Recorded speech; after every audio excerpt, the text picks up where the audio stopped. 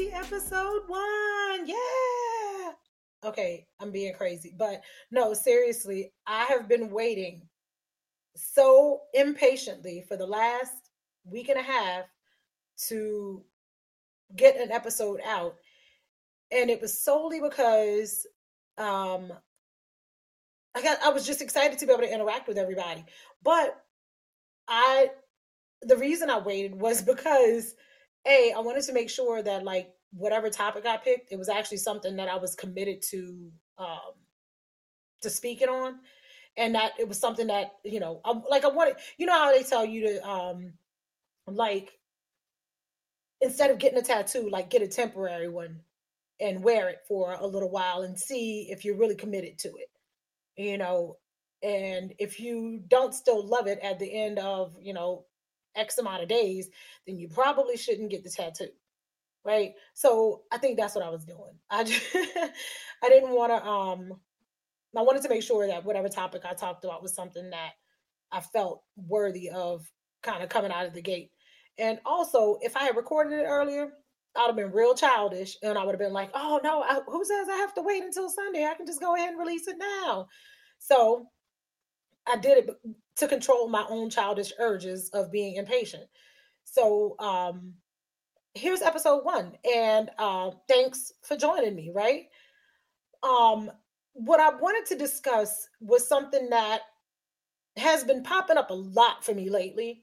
Um, and not me specifically, because I would like to think I kind of have mine in check, but I actually posted about it on my social media on Instagram. You can actually find me. Talks with Tasha podcast is my handle on IG. But I saw this image and I shared it on my account because I felt like it was something that people needed to hear. Again, apparently, like I just needed to put it out in the airwaves. Um, and the words on it, it says, real growth is when you start checking and correcting yourself instead of blaming others. You take your power back by being responsible for your life. And of course, I did what I usually do, which is one of these long, elaborate. Well, this was actually a rather short one, but my caption just said, stop blaming everyone else just to stay in your own way. A little introspective thought never hurt nobody. But consistently pointing the finger at others is sure to be the death of greatness. The woe is me is never cute when you caused it by your own doing. And it loses its luster when you willfully decide to reside there. Either get your act together, seek counseling to help you get better, or admit that you've decided to be a victim for life. That whole thing is just something that it drives me crazy. And I think anybody who's listening who has had that person or those people that are in their social circle that they work with, or even worse yet, it's one of your family members that has this victim mindset of everything is always everybody else's fault, and you know there's nothing they can do about it because everybody else is holding them back or whatever. Like all the negative things in their life is because of something or somebody else, right? Like it's never ever their fault. It's so frustrating to have to deal with that person. It's so hard to have to deal with them because we get it, like things happen. And sometimes you just want to vent. You just want to have somebody to be able to talk to and tell them, you know what, man, like this month has been hard. It's been really hard for me. Or, if you're struggling with parenting or a relationship or whatever, like you want to vent. But then those aren't the people that I'm talking about. I'm talking about the people who it's always something negative and it's always somebody else's fault. It it doesn't matter how positive you try to be in their life. That is their natural bend. And they unless they decide that they don't want to stay there, they will forever be that type of person.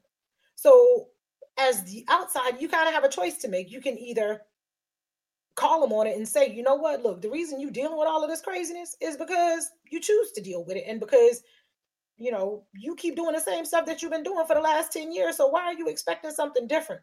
AKA insanity, right?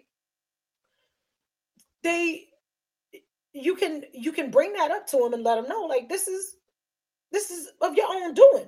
Or you can get totally fed up and just walk the other way and have nothing to do with that person. personally, I try to give it a little bit of space. Like I try to give people the benefit of the doubt and say that, you know what, this is just right now. This isn't, a permanent condition for them. And sometimes I'm right. And sometimes I realize I got to let that person go. And I don't feel bad about it because I they have to make that choice on their own. Just like I've had to make the choice of looking at myself and taking a very real inventory and seeing what is it that I am doing or am not doing that um, enables me to consistently align myself with romantic partners who are not good for me. I'm not saying that they're not good, period. I'm saying that they're not good for me. And I had to like, you know, I had to be real with myself. I had to be real honest. And it was almost like I enable myself to be in a place of delusion for visions of grandeur. I always want to see the best in everybody. I always want to believe that everybody will be great and everybody is seeking out their greater purpose to be great, to be amazing, to be a wonderful human being when their final day comes, right? But the truth is, that's not everybody. A lot of people are exactly who they show you that they are. And I was making up this potential in my mind that, that no, they'll be great. They'll be awesome. And no, I was completely wrong. Um, they weren't a good match for me. But all the red flags were there, and I would overlook them. I would overlook them for potential. So just like I have to sit down and have those conversations, if I ever want to have the possibility of having a happy and healthy and whole romantic relationship, I need to fix my own stuff. It's not these guys' fault. It's mine because I was choosing them of my own free will. So I can't sit back and say, well, no, there's no good guys out there, or, all men are trash or whatever. No, it's just the ones that I was picking weren't good matches for me. The ones that I was aligning myself with were not good matches for me. So I have to own that. And I have to, eat some humble pie and and say, oh, hell, Natasha, you don't even know what you want. Like, you're not even good at picking your own partners. And as much as I might joke about it now, but that's a tough thing to deal with whenever you've been married before, whenever you've, created life with someone before. Lo and behold, you really didn't even know yourself, so you created a life haphazardly. Thank God, things turned out the way that they did, and I have amazing kids out of the deal. But the truth is that I was, setting my kids up for disappointment, honestly. And these are hard pills that I have to swallow because I made those choices. And whenever you take the time to really look at where the mistakes happen, or let me not say mistakes, because mistakes has such a negative, you know, feel to it. And not necessarily mistakes, but a misstep, right? You could have done better in that step. Um, Whenever you recognize it and you own it, then you can work to do better from it. And that's where I am in the process. I'm not going to sit here and blame everybody else, because me blaming my exes, me blaming, any other guys that I talk to or whatever, that does nothing to make it better for me moving forward. But another thing that it also does is whenever I take the time to recognize it and acknowledge it on my own, I take ownership of it so nobody else can weaponize it and use it against me. It's like B Rabbit in the movie 8 Mile that Eminem was in, where he went into that rap battle, and the guy he was going against, B Rabbit knew what the guy was going to say about him. He knew he was going to talk about him being a white dude in the rap game. He knew he was going to talk about him, having a girlfriend who was cheating on him. He knew he was going to talk about, B Rabbit's mom being broken, strung out on drugs. Like, he knew all of these things that the guy was going to say. So what does B Rabbit do? As soon as they give him the microphone, he takes the option of going first, and he goes on and just spews out everything. Every negative thing that this dude could have said about him, B Rabbit went on and said it. So you know what that did? That basically made the guy have to come up with some new material. come up with something that I don't know. Come up with something that I'm not aware of. And that's for me, that's how I get to walk around in life. Like I know where I made some less than desirable choices. I know where I've done some crazy things, and I know the role that I played in whatever aspect of my life may have gone off tilt. I can acknowledge those, and I can sit here and give you the blueprint if you want to repeat it yourself. But what it does is it doesn't allow other people to use those things negatively against me. So there's freedom in that, right? I can walk around and I'm not going to say zero shame. I might have like 0.5 degrees of shame. I don't even know how shame would be measured or whatever. But like, I'm not, I'm not really embarrassed about anything about my life because I've already had to check myself on it. I've already had to cry myself about it and be embarrassed myself about it and be disappointed myself about it. So somebody else saying something about it doesn't even stress me at all. So there's that freedom to just live my life on my terms and with my goals and my desires in front of me and not feel like I have to jump through these obstacles to avoid, well, what if so and so, realizes I'm not perfect? Well, I've admitted it to myself countless times that I am not perfect and I'm okay with that. But there's freedom in that. So when we want to sit back and blame everybody else, we prevent ourselves from growing.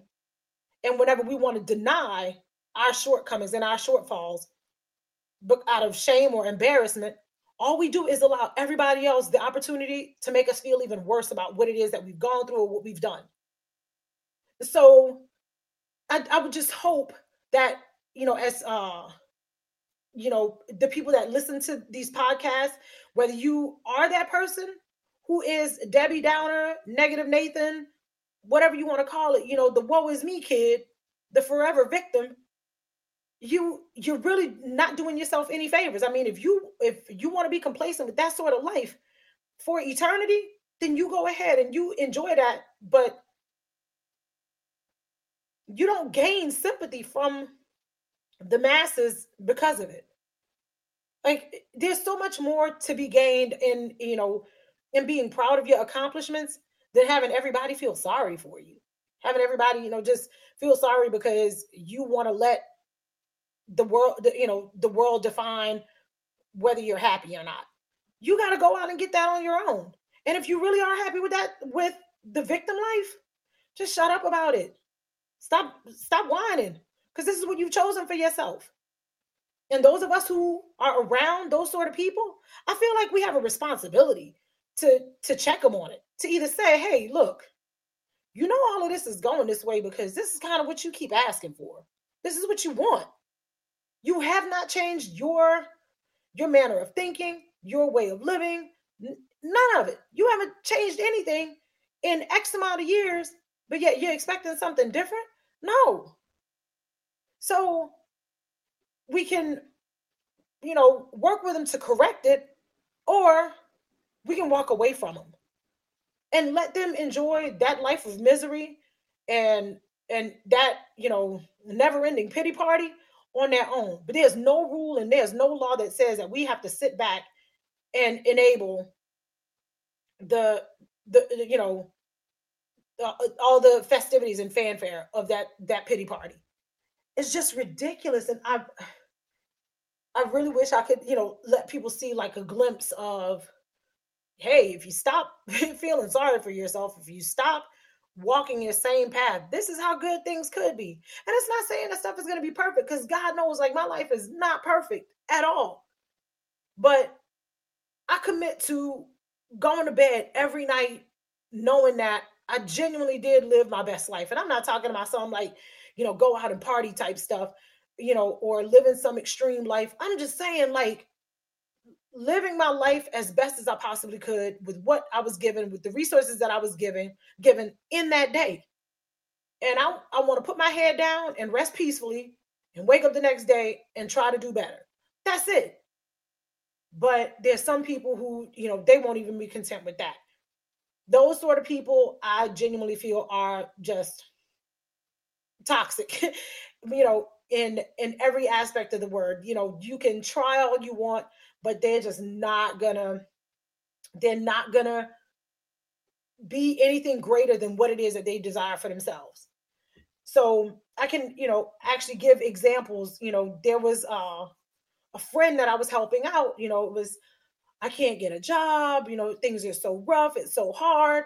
I said, well, you know what? Let me look at your resume. So I went on and I helped out. Like, I got his resume together. Everything looked good, looked great. I went on to a couple of job boards, set up accounts and whatnot, and immediately started getting, job offers, requests for interviews and everything in his field of work. And actually, a few of them were actually with pay raises. So we go on and we're all excited. I'm like, yes, see, you're going to get the life that you wanted. And lo and behold, the excuses came. It was time for the interview. It was, oh, I'm not feeling good. Or, when it was time to go and get the job, they, didn't like the fact that the job had to start at, 6 in the morning and they got off at 3. There was some sort of excuse. So there are some people that know you can literally take the horse, lead it to water, shove its head in the water, and help it drink. And it's still going to say that no, it would rather sit on the side and die of thirst. So you kind of got to leave those people to their own demise. And the older I get, maybe it's, because I'm just getting old and I don't have time to be playing around with people, but I don't have the patience for it. And I really do wish that, the people who are listening to this, if your friends or those around you are saying that you have a victim mentality, that um, you complain too much or whatever, like really stop and think.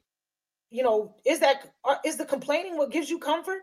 And if it is, you might want to, dig deeper into that and find out why.